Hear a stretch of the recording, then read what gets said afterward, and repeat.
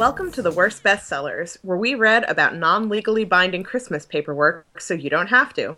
I'm Kate. And I'm Renata. And for this episode, we read The Mistletoe Promise by Richard Paul Evans. Joining us to discuss this festive Christmas romance is Caitlin, a dedicated sweater enthusiast. Hello. Hello, Caitlin. Welcome back. You guys are cruel, cruel beasts. Longtime listeners may remember Caitlin from The Christmas Sweater, which we read last year, which was previous to Dianetics, the worst book we ever read. You know what? I'm honestly still on the fence about... I kind of still think Christmas Sweater was worse than Dianetics. I feel like they were bad in different ways, and it's not necessarily easy to compare them, and I feel like the length of Dianetics is what really tipped Dianetics over for me, is that at least Christmas Sweater, as soul-crushing as it was only like 200, fancy ruffled edge pages, while Dianetics was like 500 Bible-sized pages. Okay, but like last week, I was describing The Christmas Sweater to a coworker, and I legit teared up with like rage. I've never had that physical response to Dianetics. So... I think one is a brain rage, one's a heart rage. We already talked about that. You can go back through our archives and find it if you missed it. We're not going to talk about that anymore because it's too depressing. We're going to talk about The Mistletoe Promise by Richard Paul Evans. But anyway, that's why Caitlin gets a do-over because The Christmas Sweater is so depressing. We just... At least this... I mean, we'll talk about this. I'm not saying it's perfect, but... I'm not gonna, have any frustration tears about this situation. Yeah, right up front, I actually really liked this book. It plays into... So one of my, favorite tropes to read about is pretend dating. I don't know why I like it so much, but I do. And the big problem for me is that I also hate stories where the two characters miscommunicate on some important point and it causes them a lot of angst and frustration. And I feel like this book had the perfect amount of miscommunication. If it had gone on for even 2 more pages, I would have been angry about it. But it was the perfect length and it was fake dating and I liked it too much. Let's describe what it was that we liked. So this book is about a lady named Elise who works... There's a lot of, weirdly very specific details in this. So she works for a company that arranges field trips for schools, but all she ever does is office work. She never gets to go on any of the trips. Which, sidebar, I used to work, when I first moved to Boston, I worked for a company like that. So it was very weird to see, because it was not something I had ever thought about before. So to pick up this book and read about it as someone's job, I was like, that's very strange. But it is actually also pretty accurate to what my experience was. So she does this. The office is in the same building as a law firm. And everybody who works in this building goes to, the same food court to eat. And basically every day she goes there and eats by herself. And this is a fucking weird detail that I'm obsessed with. Every day she eats a sweet pork salad, which I immediately Googled because I was like, I know I don't eat meat, but what the fuck is a sweet pork salad? It turns out that the restaurant she eats at is called Cafe Rio, and I just assumed that was a made-up restaurant name for this book. But it is actually apparently a real chain that's kind of like Chipotle, but they only have it in the West Coast. And then I don't know why you'd eat there and not just eat real tacos, but whatever. Cafe Rio exists. You can get a sweet pork salad there, and this lady does it every goddamn day. And one day, while she's eating her sweet pork salad, this handsome man, who she had previously kind of noticed and been checking out, he comes up to her and he's like, hey, I see you're here alone. Do you... And she's like, I have friends. I totally have friends. What... And he's like, I didn't say you didn't, but I printed these jokes off the internet. Can I read them to you? She's like, yeah, great. He reads her his fucking internet jokes. She likes them. Does he even read them? I think he just hands them to her and says, read these funny things. Actually, maybe you're right. Maybe he does that. They do not have texting, I guess. No, they do. That's actually a plot point. So it's goddamn inexplicable why he printed his internet jokes out. But he did. And she liked it. So, okay. So he says to her, like, so I notice that you're alone a lot and I'm alone a lot, and I hate spending the holidays alone, so I have a proposition for you if you also hate spending the holidays alone. And she was like, no, I love spending the holidays alone. I don't know what you're talking about. And he's like, oh, okay, bye. And she immediately is like, no, I was lying. Come back. So he does, and he explains to her that he is really sick of going to all of these like mandatory fun things for his. That's what I call it, is when your office forces you to go after hours to spend time with your coworkers. So he has all this mandatory fun for work around the holidays, and he's sick of going by himself and having to deal with all of his coworkers and all of his friends trying to get him to date more and like looking at him pathetically because he doesn't have a girlfriend. And if she is also sick of people annoying her about being single around the holidays, they could pretend to be a couple from now, which is November 1st, until Christmas Eve, and have someone to bring to all of this mandatory fun and all of these outings and all of these holiday dinners. And she's initially skeptical, but he tells her to spend some time thinking about it. So she goes back up to her office, and her young, pretty, effortlessly beautiful, never on a diet, but super skinny, like blah blah blah, the kind of girl that girls hate, named Zoe, coworker makes some comment, and she's like, okay, I'm gonna fucking do this. Like, yes, I'm in. Basically, to spite Zoe, she agrees to fake date the lawyer, whose name is Nicholas, like Saint Nicholas, like Christmas, you guys. Also, by the way, his name is Nicholas and her name is Elise. And in case, like, I guess he assumed that everyone would get the Nicholas thing, but there is a forward note saying Elise is a derivation of Elisheva, sorry, a Hebrew name meaning God's promise. So they both have very significant names. FYI. So the next day down at lunch, he comes over to sit with her again, and she tells him that she's in, and he promises to draw up paperwork because he's a lawyer, and that's what he does. So he comes back again the next day with this contract that he's made that stipulates what this relationship, quote unquote, is and isn't, and how it's strictly platonic. There's no sex or romance involved. They will agree to do things together for 2 months. She will agree to accept gifts from him every day for 2 months, and that he will pay for all of her travel expenses and all of her dining out and everything, and she will in exchange for her company at these events. Right. And this part reminded me very much of 50 Shades of Grey. Like, you know, they're doing the contracts and he's like, I have money, I want to buy you stuff. And at first she's like, I don't feel comfortable with that, blah, blah, blah. And he's like, but I have so much money and it makes me happy. Just let me do it. And she's like, okay, sounds good. Which I feel like is very realistic. Yes. I was like, yeah, good. Because I feel like in 50 Shades, she's always, like, protesting a little too much. Like, no, I don't really want this expensive gift. I don't want it. I hate it. And she's just like, yeah, I'll take it. Thank you. Yeah. I mean, I'm a lesbian, but if, like, some rich dude was like, if you hang out with me, I'll buy you presents every day, I'd be like, sure. Okay, yeah. I like presents. Oh, we'll do this. I would run away. Okay, whatever. I'd be like, you are crazy. I'm going to go sit over here and eat my warm salad. My sweet pork salad.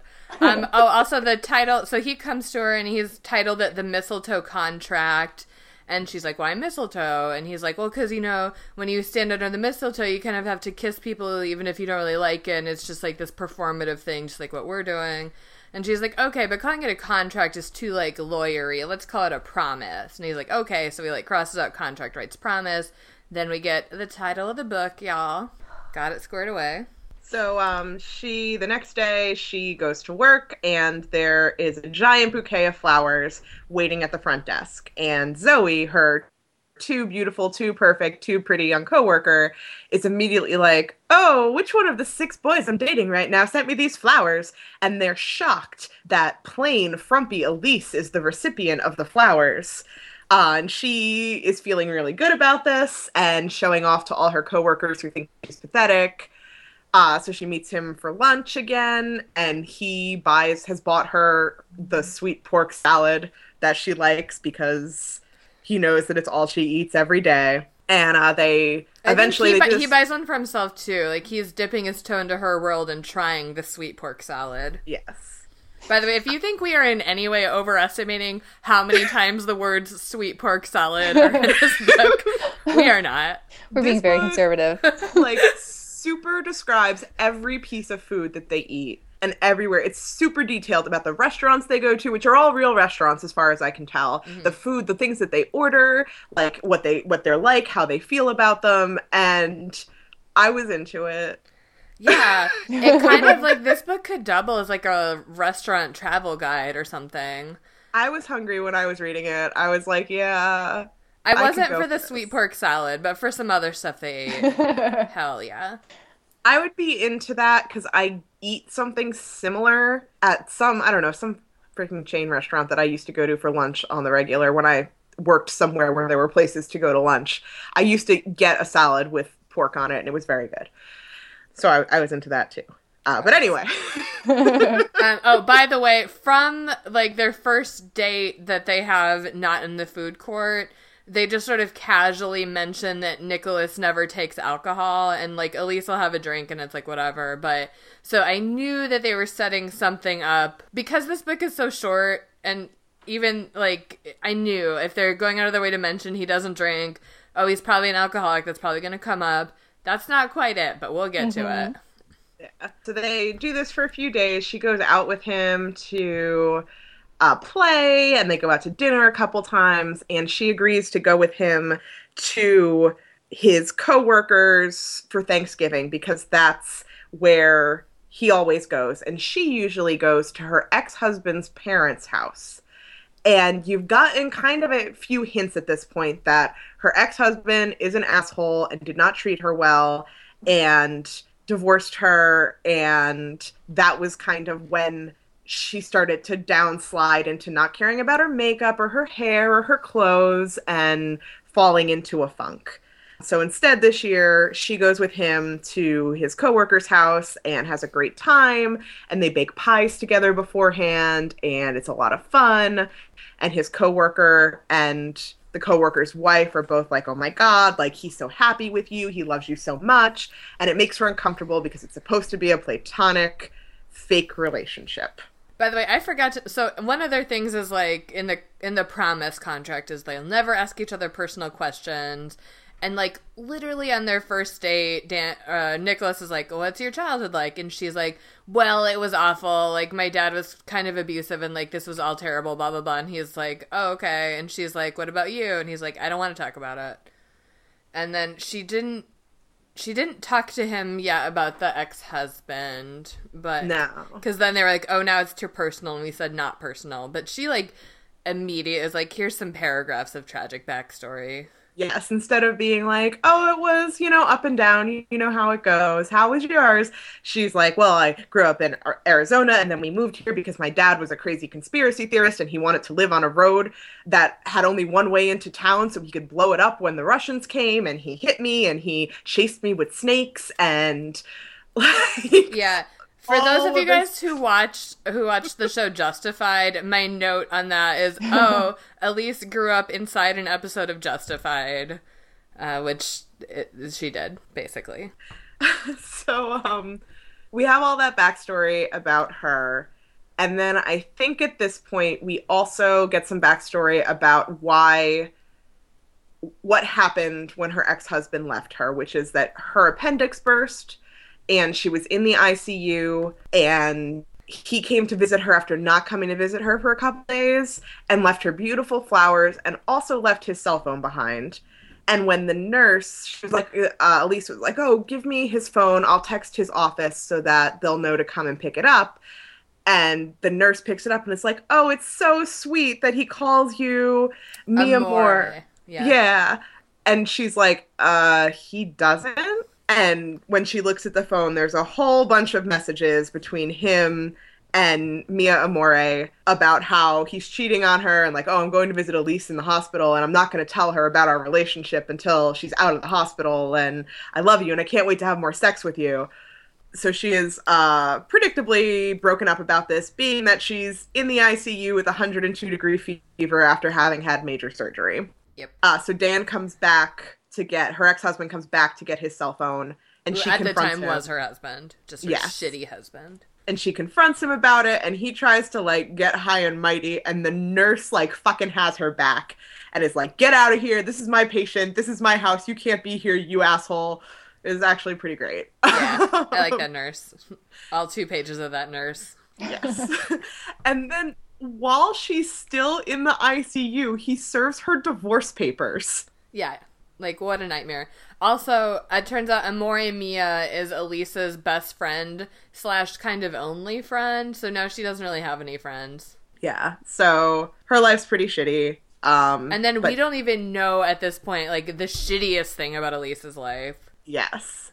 So Nicholas and Elise go on a couple more dates, and he buys her more expensive presents, and do we find out about the worst thing in Elisa's life before or after her work party? According to the order of our notes, it seems like before. Okay. Well, the worst thing that ever happened in Elisa's life is that one day in a very, very hot summer, I think like the hottest day. Yeah, in like 2007. The book takes place in 2012. She was getting up and getting ready to go to work, and Dan was being useless and not helping her get their daughter ready for school and for daycare. And they had just had to change daycares to because their other one was close to Dan's work, so he would have to drop her off because it was technically more convenient, but Dan was like a fucking bitch about it, so they found one that was sorted by Elisa's work, and they had just been changed over like that week. Yeah, so it's like the hottest day of the year. She's going to a new daycare. She's running late, and on her way to the daycare, she gets a phone call, and I'm sure everyone knows where this is going. She gets a very important work phone call, and it completely stresses her out, and she goes to work to deal with it and realizes, like, 3 hours later that she never dropped Hannah off at daycare, and goes down to the car, and she's died of heat stroke in the backseat. It's so fucked up. Yeah. It's the only thing in the book that surprised me, and I was so surprised that I actually went ooh as I was reading it. I know, yeah, because I really was not expecting it to be so heavy and so surprised. Like, and I mean, the way it, oh my god, there's an article, I think it had maybe been in like a Best American Essays or something. It's called Fatal Distraction by Gene Weingarten. Let me double check that name. But like, it had haunted me, and it's all about different people who had done that, like forgotten their babies in a car, in the car, and just the way Weingarten is his name, I'm correct. We'll link to that. It's like really well done, this article, and really haunting, and if you read it, you will just like never want to transport a baby ever, I think is the moral of it. I don't know. And I was surprised too, because it did shock me as well. And I thought it was really interesting because it's Elise's fault as much as it's anyone's fault. And I felt like it was really interesting for a book to tackle their sympathetic protagonist and just throw this out there that she is the reason that her child accidentally died. And that, as is explained in the book, like everyone, the media, all across the country, people she met in the street were like calling her a murderer and telling her that it was all her fault and screaming at her and saying making she her life should be locked in a hot car and left to die. Yeah. And that, like, I feel like when this happens, because unfortunately I do see it pop up in the news a couple times a year, like that's the reaction. Like, how could the parent do this? So I thought it was really interesting to have it be from the point of view of a parent who did do it and like how it ruined her life, essentially, and, you know, to kind of explore that aspect of it. I guess I wasn't expecting the protagonist to have something that is so polarizing in her past. It's a really kind of nuanced thing to have happened in this sort of lightweight Christmas romance novel. Yeah. And I kind of liked that. I felt like it turned it from like, oh, whatever, I'm just going to read this freaking Christmas book about, you know, Jesus or whatever they're usually about, into something like with really kind of interesting, nuanced characters. Yeah, I mean, like, if you compare this to, like, the Christmas Shoes, where it was just, like, the best mom ever who had cancer, like, this is interesting. Yeah. And I think it was interesting too, which we'll get to in like 2.5 seconds, is that after we learn this and after they go on a couple more dates, we're up to Elise's work holiday party, which is just thrown in her boss's house. And everyone goes and they just drink beer and eat grocery store cold cut sandwiches and watch a basketball game. And while they're there, Zoe, the beautiful, perfect, wonderful young girl who she works with, blatantly hits on Nicholas and essentially is like, do you want to kiss me? Like, you should go out with me. If I had met you first, like, would you rather go on a date with me? And all this stuff Yeah, while call Elise... me when you want to upgrade. Yeah. While Elise is in earshot, and she goes home and she's just so mad about it, even though she saw Nicholas was like, no, sorry, you're super drunk and I am super in a relationship with someone I like, so no. So she's super mad about it, Elise. And the next day at work, Zoe apologizes and starts like crying and freaking out and saying like, I didn't mean to do it. I'm so insecure. Like, he just loves you so much. And I go out with all these guys, but none of them care about me. And like, I have nothing in my life like that. And I was jealous and I'm so sorry. Couldn't you ever forgive me? And then she does. She like forgives her and they start to become friendly and almost friends even. Yeah, and like Elise asks Zoe for help picking out outfits to wear to Nicholas's fancy work things, and they kind of like hang out outside of work to go shopping. And I liked it so much, especially because their dynamic at the beginning was so like the kind of cliche that I hate, like women are jealous and they don't get along and everybody hates the pretty girl. And I liked it. I fucking like this book. I did too. I was so surprised when that happened, and that like they just like become really friendly. And Zoe even says, because Zoe does her makeup and her hair, and says, okay, I'm gonna do this, but in return you have to promise me that I get to do your makeup at your wedding. Like, they just become super bros. And you know, Zoe is like really vulnerable to her and tells her more about her life. And it was, I was not expecting that to happen. Like, it gave so much more depth to this character that I would never have expected to happen. Yeah, you didn't like this book, Caitlin. Just, tell us what. Tell us. It was like, oh no, they're enemies. Now they're frenemies. Now they're besties. I just thought it was too easy and too simple that they went from just being, you know, years of squabble buddies to like just best friends and makeup and you're perfect. No, I love you. No, I love you. It was just so easy, and that's just not how it goes. Yeah, I mean, this is let's be fair, it's a 250-page Christmas romance novel. So if you're going to compare it to like an actually complex book about female friendship, it doesn't hold up. But compared to like the low bar, I mean, that I did not expect much of this book, basically. And it definitely is above what I was expecting. Yeah. By a lot. Like, it's a lot better than what I was expecting. It's a lot better than the fucking Christmas shoes. Yeah. And everything obviously better than the Christmas shoes. Right. Well, no, I mean, like, Christmas sweater is, like, different garbage in a whole different way. But Christmas shoes was, like, sort of pleasant, sort of, like, whatever. But this is a lot more nuanced than Christmas shoes. Yeah. Which is not necessarily very nuanced, but it was more than I was expecting. Mm-hmm. For sure. So let's buzz through the rest of this plot and then talk a little bit more about why we liked it and why Caitlin didn't. Spoiler, it's because we're dead inside. So Zoe helps her pick out all these clothes. She has a friend who works at Nordstrom who like lets her borrow fancy clothes. So she borrows a bunch of clothes for Elise to wear to Nicholas's big work parties. And they're like very fancy, like the fanciest French restaurant that she had only been to, Elise had been to once for a wedding, and, you know, it's glamorous and beautiful. And then the party for only the partners of the law firm is at the founder's house. And it's this giant, gorgeous house, and everyone there is so nice to her, and the food is so good, and she has such a great time.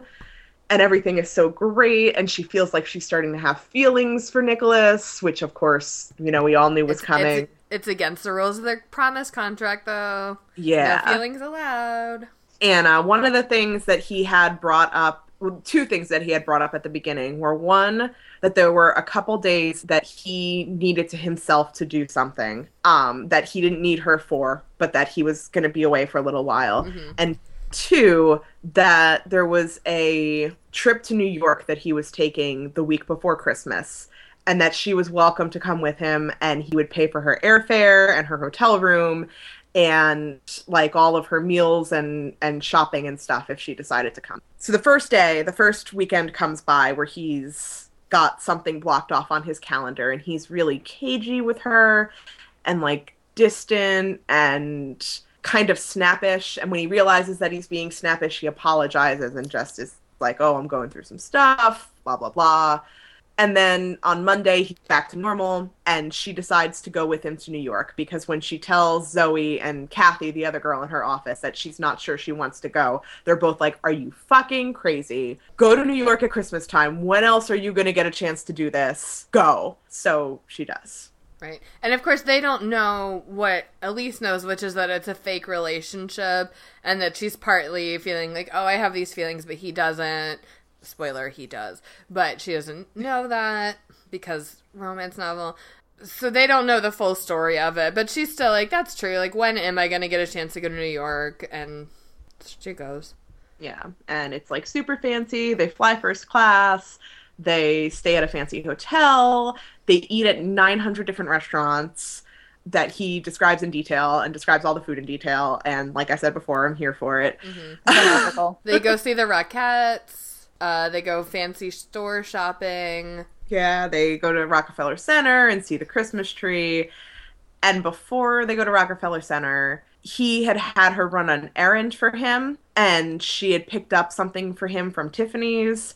And while she was there, she bought him at a different shop a super fancy pen, which like cost basically her entire life savings, and which was is only $500. Like $500. Which, like, she's fair, a poor. I am there. What am I talking about? I am there.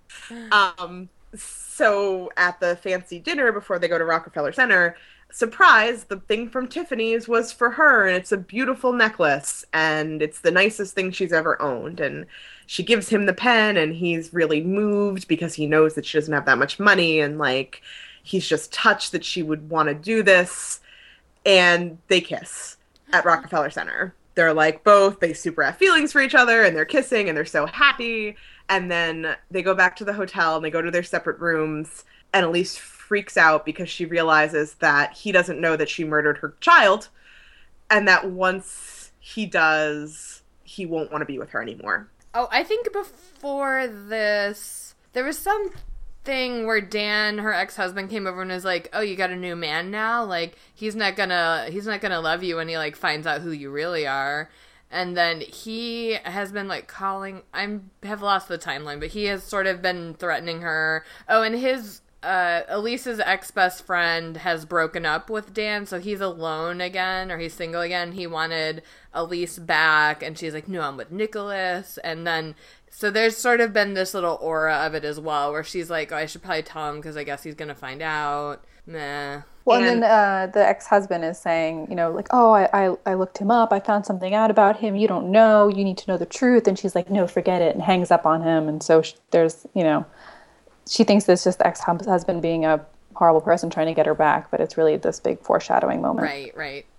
And there's also been some foreshadowing, like, she has said a couple times, like, oh, there's things about me you don't know, and he's like, I wouldn't be so sure, and things like that, like hints that he's dropped. Mm-hmm. And when does the ball drop that she figures out? Oh, yeah. So she tells him that, you know, you don't know this thing about me, and he goes, oh, is it about Hannah? And she's like, what? And it turns out that he was the prosecutor in the case against her, and he was one of the ones who decided whether or not to try her, and he decided not to try her because he could tell immediately that it was an accident.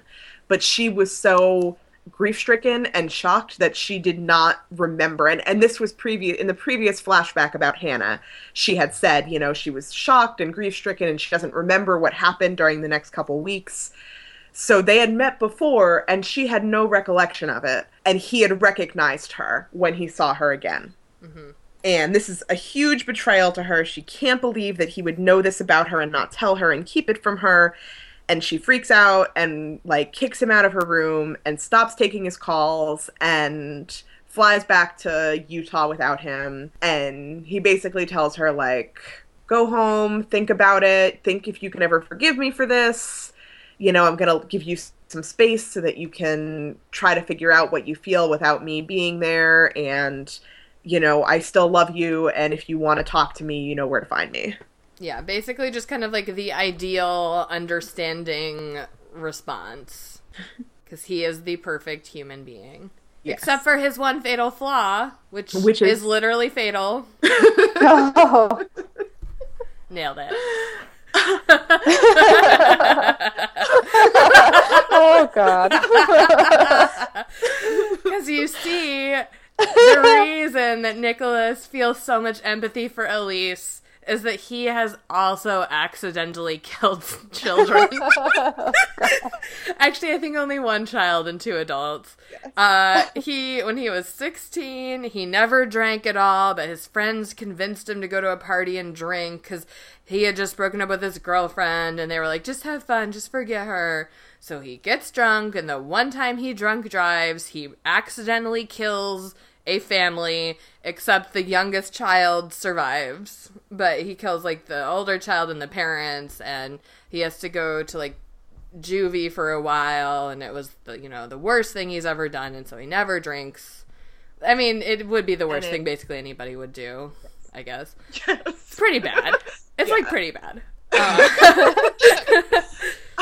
It breaks up his family. His parents divorce. His mother blames herself. His family was devout Mormons, which is why he had never drank before. And she thinks this is God punishing her for being a bad mother, and she gets addicted to pain pills, and his father divorces her, and his siblings won't talk to him. And when he gets out of juvie, people are waiting for him, shouting murderer in his face, because he was tried as an adolescent. The judge decided, even though he was 16. No, that's right. Well, yeah, but a lot of times if you're, a late teenager and you do something really bad, they will try you as an adult. Right. So I guess a lot of people were, I would imagine. Yes. So he was tried as an adolescent, so he gets out when he's 18 and decides to become a lawyer and focus on school so that he can, I guess, give back via philanthropy and, give back to the legal system, which was so kind to him when he made one fuck-up mistake as a teenager, which, granted, did murder 3 people and make one young girl an orphan. So not great. Yeah. So Elise finds out about this because Dan is essentially stalking her and waiting at her apartment with a printout of the article about this. Yeah, everybody in this fucking book prints out hard copies of things. You couldn't just forward that to Elise's email? No? Okay. Her inbox is just totally full of chain letters from Nicholas, so it could not be received. Hey, Elise, I found this funny joke at www.funnyknockknockjokes.com. Print it out. Save it for later. This is my Richard Paul Evans fan fiction. Nicholas's emails to Elise. I actually kind of want you to write that because I'm really fucked up. I'm so dead inside. Hashtag why we're friends. So, fucking, there you get married, the end. Yeah. They've both killed a child, and they are perfect for each other. They get married in Italy. Dan's sister surprises him by coming to the wedding, and they reconcile. And then Elise gets pregnant and quits her job. The end. Yeah. Oh, and the one child that he orphaned when he killed the family, sees him one day when he's visiting the graveside and forgives him and it says it's all okay. Right. She understands that was just a mistake.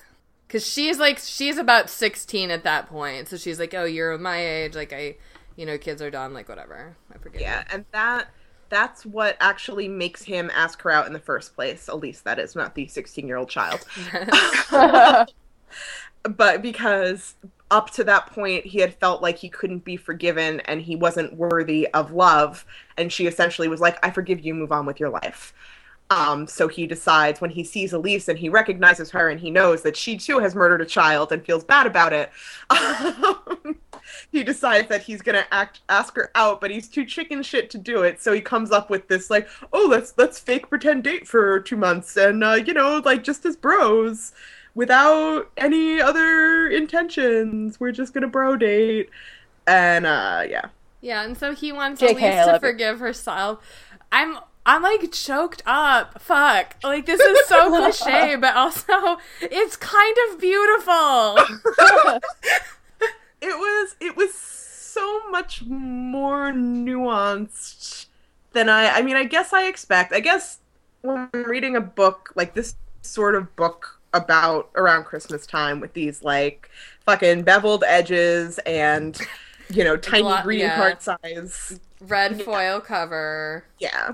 I'm expecting it to be like, and then a poor child reminded me, like, what the true meaning of Christmas is, and it's Jesus. And yes, totally. There's not, and especially since, like, he lives in Salt Lake City, says, like, he's probably Mormon.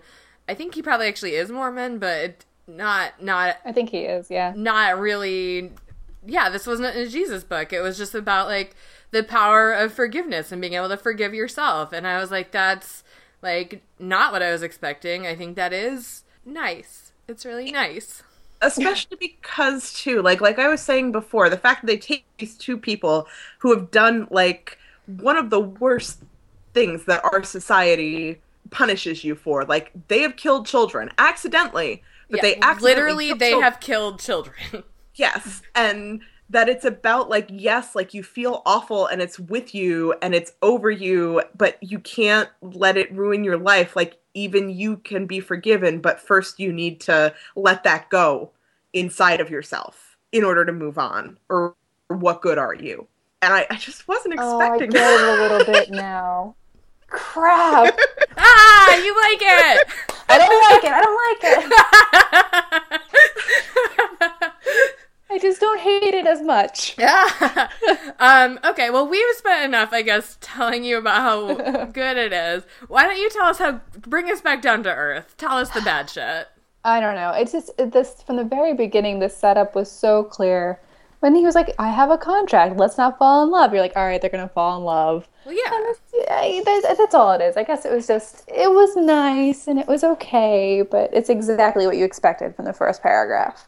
No, you expected them both to have killed children. No, you did not. No, okay. The child death surprised me. But, I watch a lot of crappy Korean dramas, and there are so many tropes in them that I love, like an angry mother-in-law who tells you to go away and either tries to, like, scare you off and send you abroad or pay you off. And I wish maybe this book had a little bit more of that, a little something besides child murder that was pulling them apart. Everybody was the whole time just pushing them together in a nice, lovely way, and I wanted them to overcome something together besides forgiveness. Besides child murder. Yeah. All right. Whatever. I mean, like, legit, though, Renata and I are pretty fucked up by this point. We've been doing this podcast for over a year. Yeah. Some shit. Yeah, that's true. You've read some bad things. Yep, we have. Let's read this aloud now. Let's do our dramatic readings. All right. So you can hear how fucking beautiful this book is. See if you can guess what comes next. The first dramatic reading we will do for you is The Mistletoe Contract, aka Promise. And Caitlin will be the voice of the contract itself. Kate with a K is Elise, and I will be Nicholas. Mistletoe Contract. Why mistletoe? You know how at Christmas time people show affection under mistletoe to people they're not necessarily affectionate with? That's clever. Can we change the word contract? It sounds too formal. What would you prefer? How about promise? Done. The Mistletoe Promise. Mistletoe contract crossed out. Promise. This service agreement is made effective as of November 6th by and between Elise Dutton, lesser, and Nicholas Durr, lessee. How did you know my last name? I'm a lawyer. He said, which really didn't answer my question. Number 1. Description of services. Lesser will exert due effort to provide to lessee the following services, collectively the services. A. Lunch together each weekday as individual schedules permit. B. At least one evening activity per week through duration of contract. C. Best effort to demonstrate a caring relationship. I couldn't help but think how every relationship would benefit from such an agreement. 2. Payment. In consideration of lesser's services, lessee agrees to pay for all dinners, joint activities, admission fees, travel expenses, etc. for the duration of contract. Travel expenses? Gas money. Mostly. If lessee fails to pay for the services when due, lesser has the option to treat such failure to pay as a material breach of this contract, and may cancel this contract but not seek legal redress. 3. Term. This agreement will terminate automatically on December 24th, 2012 at 11:59 p.m. 4. Language. Lesser and lessee shall, for the duration of this agreement, refer to each other as boyfriend or girlfriend, or by any term of endearment including, but not limited to, sweetie, sweetheart, love, dear, babe, beautiful, cupcake, and any term found acceptable by both parties. Really? Cupcake? I wasn't planning on using cupcake. Then why did you put it in the contract? In case you were. It's just an example. Granted, a poor one, but I don't know your preferences. I would rather not be called after any food or animal. Actually, avoid any noun. Consider all nouns, especially cupcake, stricken from my vocabulary. Does that include honey? I guess honey is okay. It's gone mainstream. Honey. Okay. 5. Platonic nature of agreement. This agreement does not constitute, imply, or encourage, directly or indirectly, a physical relationship other than what would be considered expected and appropriate public physical contact. What does that mean? Expected physical contact. Nothing exciting. Hand-holding in public, that sort of thing. Things real couples do. For instance, we might hold hands at a company party, at least when walking into the party, but we wouldn't be holding hands when we are alone, since that obviously wouldn't be necessary to convince others. I get it. 6. Confidentiality. Lesser and her agents will not at any time or in any manner, directly or indirectly, divulge, disclose, or communicate in any manner any information that is proprietary to this agreement and agrees to protect such information and treat it as strictly confidential. This provision will continue to be effective until the termination of this contract. 7. Breach of contract. If any of the above stipulations are not met, contract will be considered null and void. No recourse is available. Addendums. 1. No deep, probing personal questions. 2. No drama. Yeah. So, it's cute. I like it. I don't know what to tell you. Of all the relationship paperwork books that we've read so far, this is the one I've liked the most. Yeah. All right, our I don't know, it was very dramatic Pretty reading Woman. Is very what? Pretty Woman. In a way, just all the lesser and lessee just made me feel all squicky inside. But it's so different, though. I mean, Pretty Woman, like, she is a prostitute. Like, Elise is just getting some flowers at work. Like, she has a job. It's not like if she fucks it up with Nicholas, she'll be a destitute streetwalker. She'll just be sad. All right, our second dramatic reading is a flashback to when Elise and her skeezy ex-husband Dan finally broke up. So I will be reading the part of Elise, Renata will be reading the part of Dan, and Caitlin will be reading the part of Ketty, the nurse. I was pronouncing it Katie in my head. I thought it was just a real weird spelling of Katie. It is. It's another awful spelling of Okay, Katie or Caitlin. Because why not? Why not add to the confusion? Yes. Just ruin our name further. There were more. Many more. I couldn't read them because my eyes were filled with tears. Honey? I looked up at her. My husband is cheating on me. I'm sorry. Hi, babe. I forgot my phone. I looked at him, shaking, unable to speak. Why are you crying? Is she in pain? I would think so. Can you get her something for it? Not for this pain. He looked at her quizzically, then back over at me. Honey? Who is she? I'll check on your antibiotic. Who? Who is Amore Mia? I don't know what you're talking about. I held up his phone. Who is Amore Mia? Elise? If you have something to tell me now. It's nothing. She's nothing. I read the text. Don't lie to me. Okay, so you caught me. I'm having an affair. Who is she? Do I know her? Kayla. The only Kayla I knew was my best and only friend, and the thought that she would cheat with with my husband was so far beyond possibility that I couldn't process it. Kayla who? Kayla. My Kayla? Yeah. My pain doubled. When I could speak, I asked, "How long has this been going on?" I don't know. How long? A while. I broke down crying again. He stepped forward and put his hand on my arm. Elise. Don't touch me. Elise. Go away. Go to your amore. I'm not leaving. Get out of here. Just then, Katie walked back into the room. She must have heard our conversation because she looked angry. You need to leave. She's my wife. I don't need to go anywhere. She's my patient and this is my house. And if she wants you to leave, you leave. Or should I call security? It's your fault, Elise. You're the one who ruined our lives. You have no one to blame but yourself. He turned and walked away. 2 days later, I was still in the hospital when Dan filed for divorce. Fucking Dan. I mean, what the fuck? What the fuck? Alright, and the last reading we've got for you guys is between Elise and Nicholas. It's toward the very end when Elise has found out about the child that Nicholas killed. And we'll repeat our roles. I'll be Nicholas and Kate will be Elise. I'd like to explain what happened. You don't have to. I want to. I was barely 16 years old.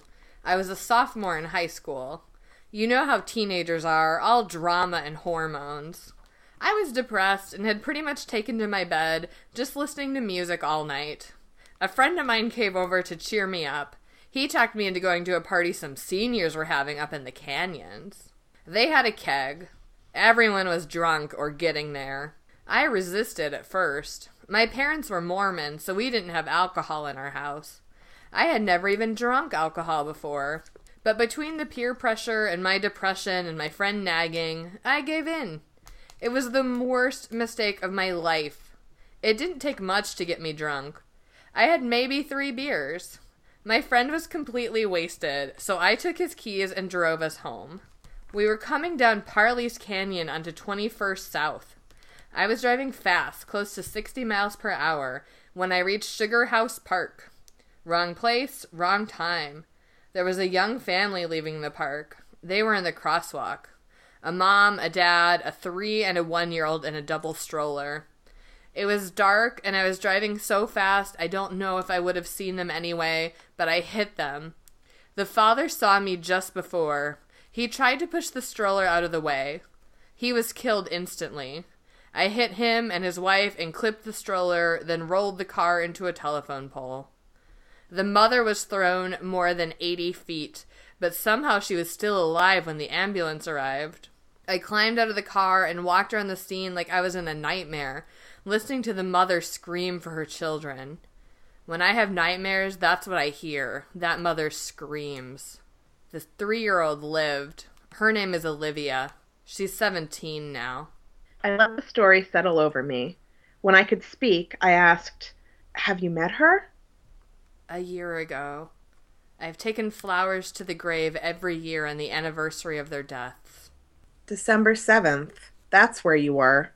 Last year, I was in the cemetery, just kneeling there, praying for forgiveness, like I always do. When I stood, there was a teenage girl behind me. I hadn't heard her come up.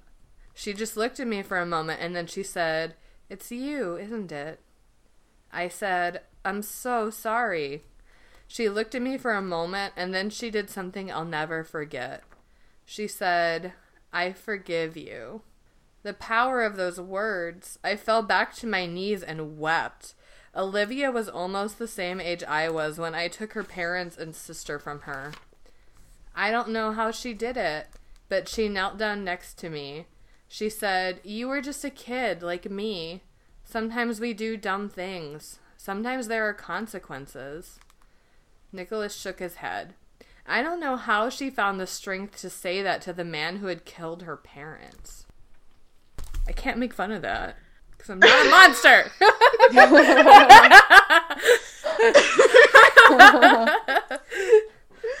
Oh, it's heavy. Like, I feel like it's sort of just right on the edge of melodramatic, but it's not. Is it? It's not, right? It's like... I mean, I don't think so, because I think it's subtle enough that it is. Like, as subtle as it can be a man murdering a child and its parents in a drunken car crash, but, like, it's not... I feel like it's not necessarily overwritten. Yeah. Although, No, I yeah, will say, I this see is... that. This is the first time I wondered why was the family leaving in the park in, like, the middle of the night? I don't know. Was it definitely in the middle of the night though, or was it just, Well, it they were was... freshmen and they whisked out early and went home? It was dark. It was so dark that he couldn't see them. So maybe not the middle of the night, but maybe it was like winter and the sun went down early and it was just like 6 o'clock or something. Yeah. The other thing that I thought was interesting was, like Caitlin said, and like you, Renata, said as well, that with him not drinking and everything, and Elise asks him a few times, like, oh, like, why aren't you married? Why don't you have kids? And he gives vague answers. I was 100% sure that his tragic backstory was going to be like, I was an alcoholic and I drove my wife away from me or something like that. I was absolutely not expecting I killed a child. Right. I killed a family. Right. Yeah. Like, I knew he had tragic past. I was not expecting that tragic past. Nope. All right. Well, that's our dramatic readings. We'll move on to Would You Rather. First, I will start off with the battle of two rich men with tragic pasts. Would you rather enter into a contract with Christian Grey or Nicholas Durr? Or Dare? Definitely Nicholas. I would absolutely, like, everything about that contract, as I said before, sounds great. Like, be friends with a guy and he buys me presents and takes me to fancy places. Like, I'm in. Yeah, I mean, I think I am as well. Like we talked about in our 50 Shades episode, like, the sex with Christian Grey sounded pretty good, but he's got too much, like, fucked up stuff going on. Like, I would much rather take Nicholas and all of his gifts. Nicholas at least sounds like he's dealing with his shit, whereas Christian just uses it to prove how brooding and awful he is. Yeah, and I don't think his therapist is even licensed, as we've discussed. Yeah. I definitely pick Nicholas, if only because he eats delicious, amazing things. Oh my god, he sure does. Speaking of, would you rather eat a sweet pork salad or a mincemeat pie?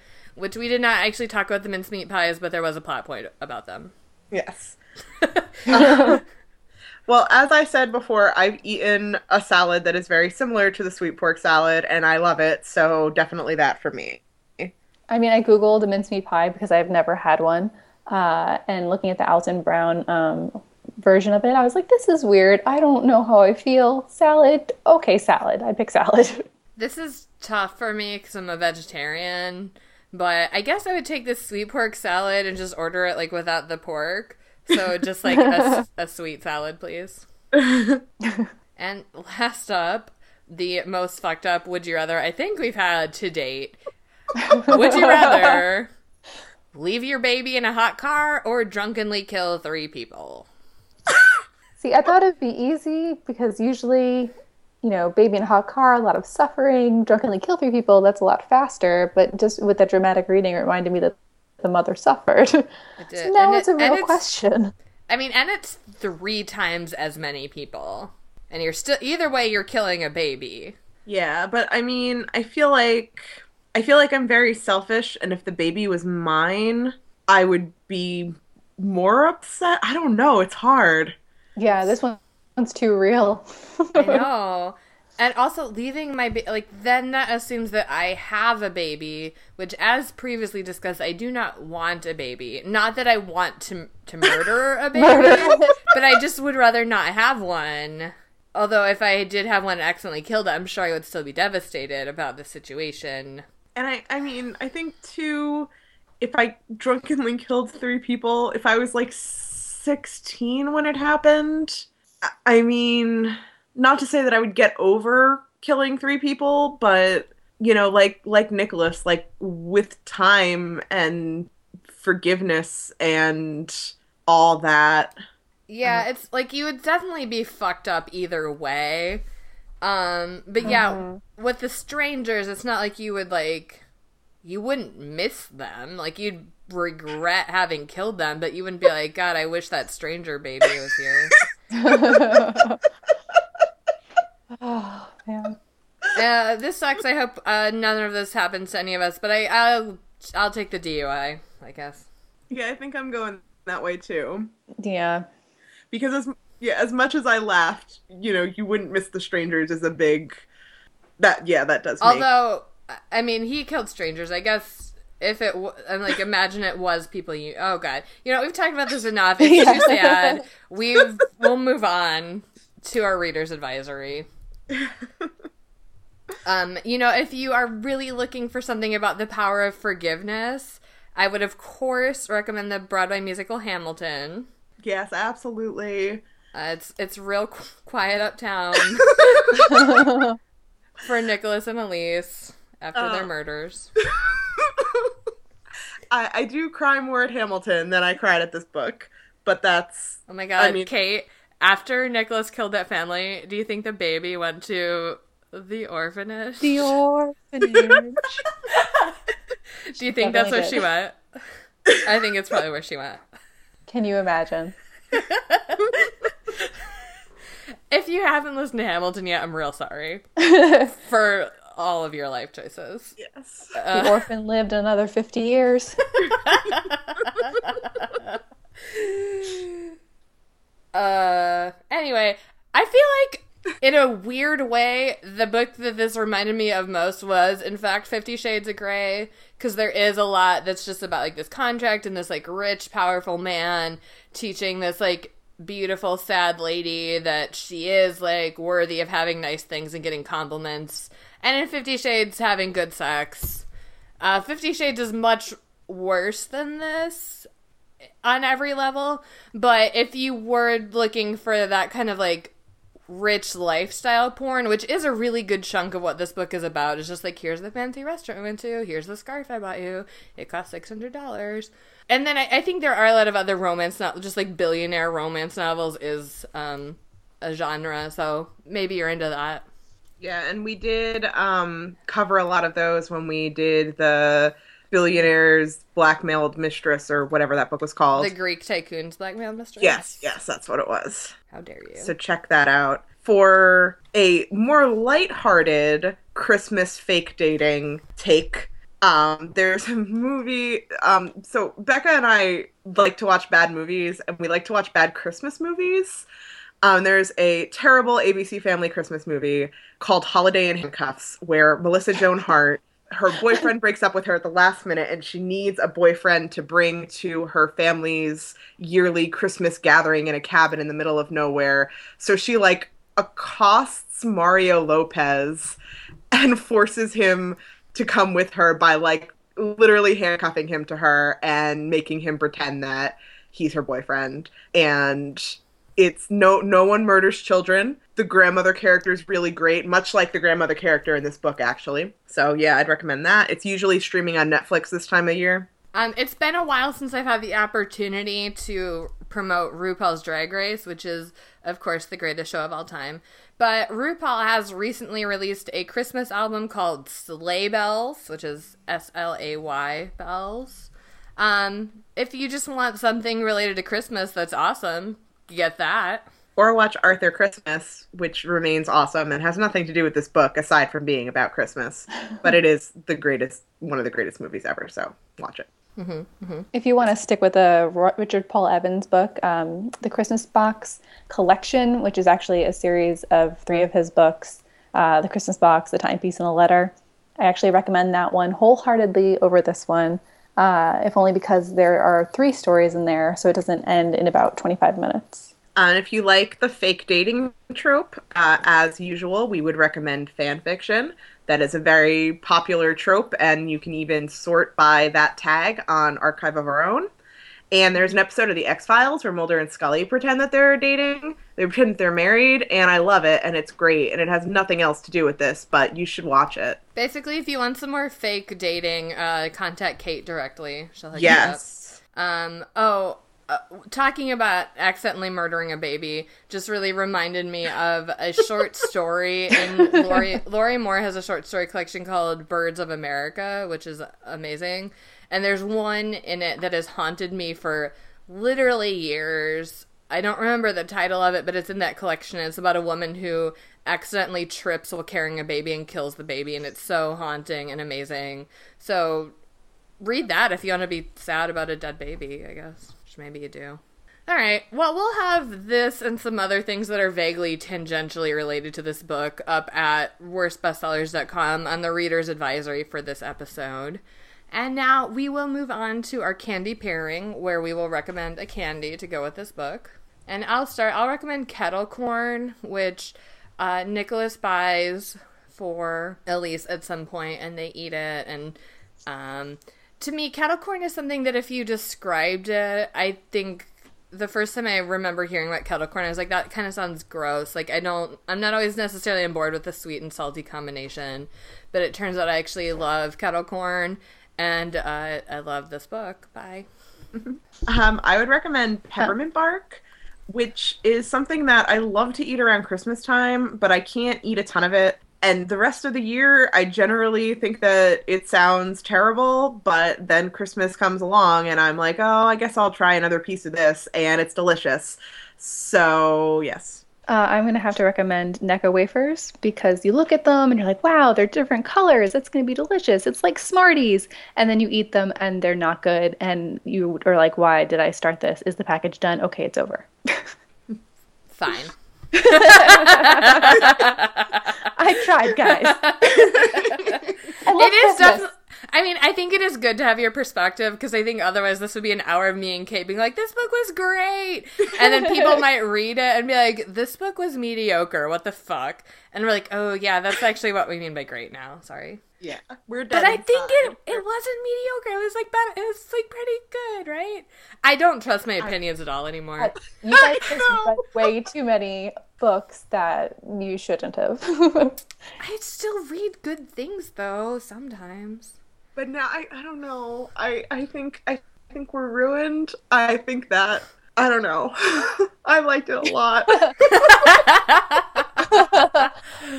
We recorded these. Our recording schedule is a little scrunched up to try to get things out of the way before the holidays, actually. So we read this very shortly on the heels of Purity, which could also be influencing things a little bit. True. Whatever. I'm done defending my opinions. Just actually, I might have liked it if it was more Christmas season. You know, if I had some Christmas carols going on, if I had a Christmas tree up, I might be into it a little bit more. Okay. But so did you actually read the Christmas Box and like it, or were you just recommending that it exists? I read it a very long time ago, so I was probably 16 or 17, and I remember enjoying it, but I don't remember why. Okay, fair. And it could be that, you know, I know more about life and love and all that blobby-blue that has me being all pessimistic and angry now. Fair.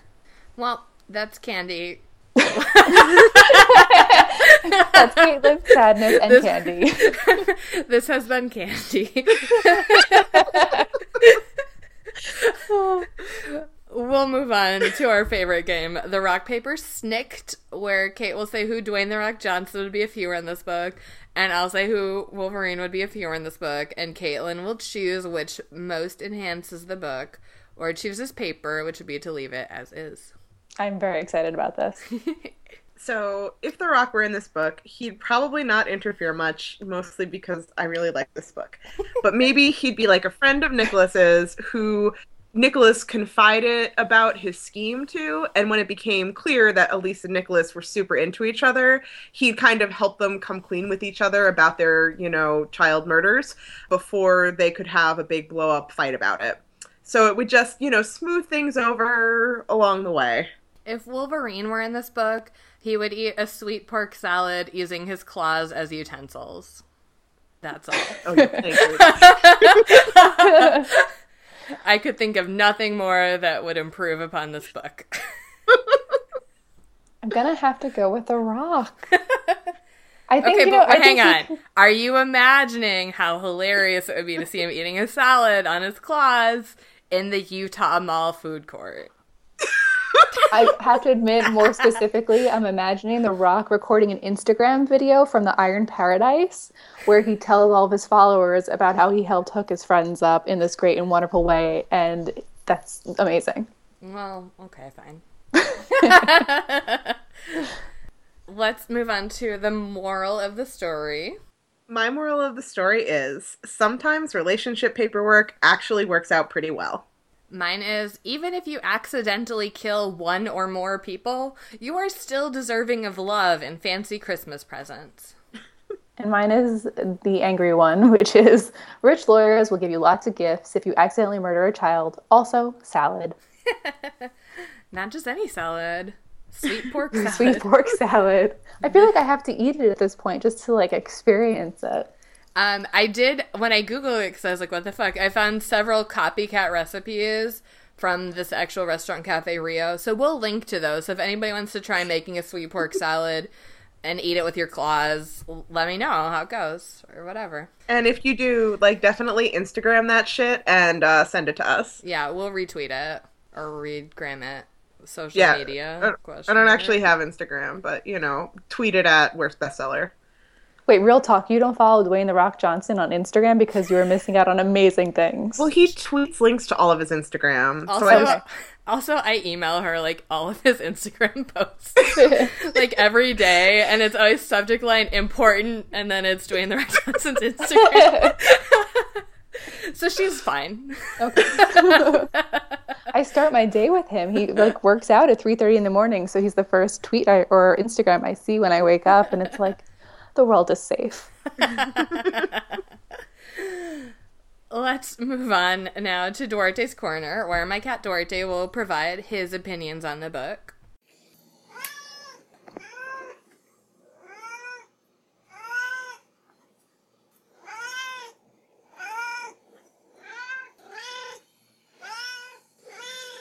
All right, Duarte, I get it. He understands me. He does, but that doesn't mean that you guys are right. I do agree with Duarte. I'm glad that there were no cats harmed in this book. It would have been super sad if Elise had accidentally forgotten a cat inside her car. Oh my god. Yeah. Don't leave pets. Don't leave pets in the car. Run a cat over. Oh my god. Yeah. So that tragedy was averted. Only humans were killed. Thank God. All right, so now, do any humans have any closing thoughts about this book? Besides that it was great. I read it between Purity and reading this. I read another 200 pages of Ron Chernow's Alexander Hamilton bio, which I'm super into. So I can't even blame hating Purity so much on liking this book so much, because I was reading really interesting things about fiscal policy. So, yeah, I just am dead inside, and I loved this book. This book brought us back to life, like an Evanescence video. All right, well, I have exciting news to announce, which is that Kate and I are having a Mistletoe contest for all of our best listeners. We decided we took the spirit of this book to heart, and it is the season to give people you love expensive gifts and introduce them to exciting new cultural events. And so we thought that the best way to do that would be for us to encourage you to give all of your loved ones the greatest gift of all, which is the knowledge of our podcast. So to enter our contest, all you have to do is tell somebody about our podcast, which you can do You can do it by Twitter. You can do it on Facebook. You can do it in real life and then just email us to tell us how it went. Maybe like include an emoticon of what their face looked like when you describe this podcast to them. Or like take a picture of them giving a thumbs up, being like, yeah, worst bestsellers. Or just like a confused face, like, what? Yes. We'll take any of that. So if you tell people about it by Twitter and your Twitter is public, just include our Twitter handle in it, which is @worstbestseller, and we'll see that and count it as an entry. If your Twitter is locked or you're doing it on other social media or whatever, email it to us at worstbestsellers@gmail.com. Yeah, just take a screenshot of it, and for each way that you tell people about us, you get one entry in the contest. So you can tweet, Tumble, Facebook, and tell someone in person, and that would be 4 entries. Mm-hmm. We're not, you can say whatever you want. Like, if you just want to tweet at one direct person and say, hey, I know that you really like Christopher Pike, maybe check out this one episode. Great. If you want to, like, more broadly do something about it, also great. Whatever. It's one entry, and then we will put all of the names of people who submit into this website, randompicker.com, to pick our 3 winners. And we will do that at midnight on Sunday, December 20th. So that will be 2 weeks from the day this episode comes out, which is December 7th. And here's what you are trying desperately to win by telling people about our podcast. Third prize is a very used copy of Whisper of Death by Christopher Pike, and one of the candies that was a candy pairing for that book. And we're gonna, when we have our winners, we'll contact them to just find out if they have allergies or whatever, so we don't want to say like, oh, and you'll win candy canes, and then the person's like, I'm allergic to peppermint, fuck you. So you'll get a candy pairing, and we'll work with you, because we want you to like kind of like this prize. So second prize would be a used copy of Black Hills by Nora Roberts, which is probably both of our legit favorite books that we've read for this, and a candy pairing for that as well. And first prize is a copy of this book, The Mistletoe Promise by Richard Paul Evans, and a candy from that we recommended as well. And the copy of The Mistletoe Promise is signed by the author and personalized to Duarte. Yeah, so we're actually taking Duarte's copy away and giving it to you. He's fine with it, though, because as you heard, he did not really like this book. So this, this is, we'll post pictures. This is legit signed by Richard Paul Evans. He happened to be the guest at the library conference I went to this week, and I did it. I had him sign a book to give away on my podcast. She tweeted and asked if she should do it, and I am a peer pressurer, so I immediately said, yes, I will mail you a check for half the cost. Yep. That's legal fine print or whatever. These books were all paid for by me and Kate. They were not sponsored by a publisher or anything. Just our love of you guys for listening to our podcast. Yes. Also, I want to be clear. Some people were like, oh my God, did you tell Richard Paul Evans you're reading his book for the Worst Bestsellers podcast? Like, no, my parents raised me right. Like, I was polite about it.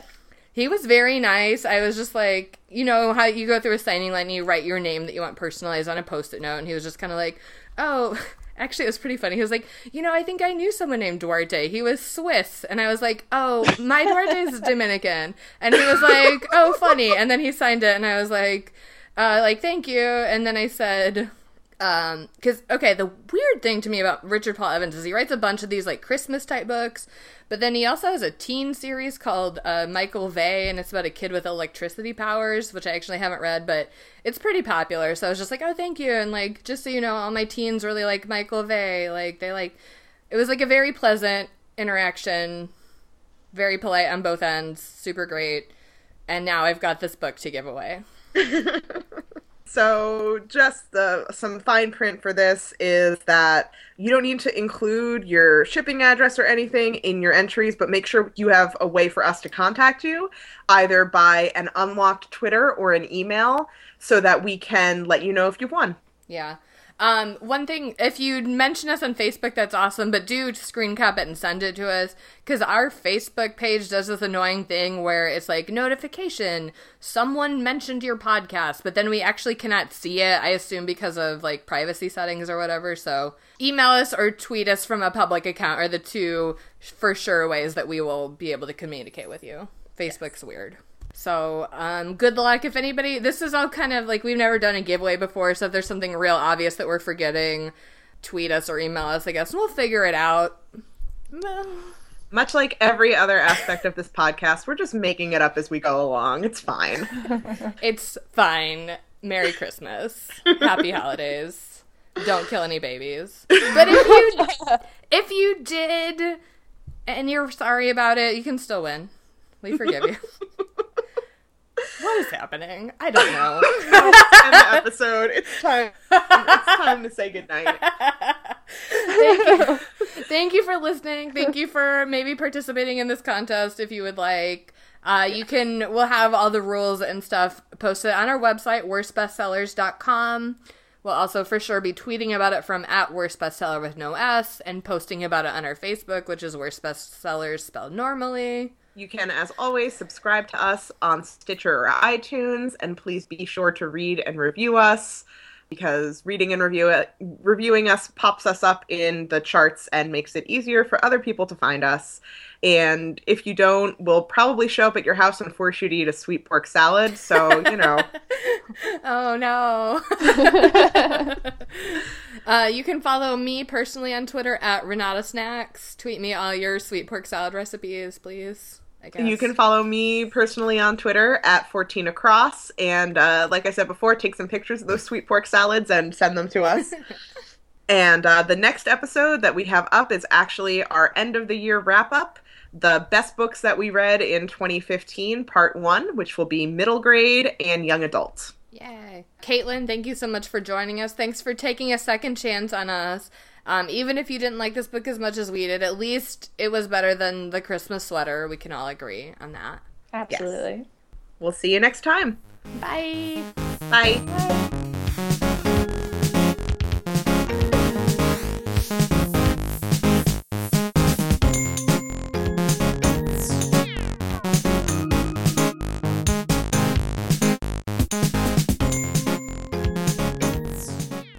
Spoiler, it's because we're dead inside.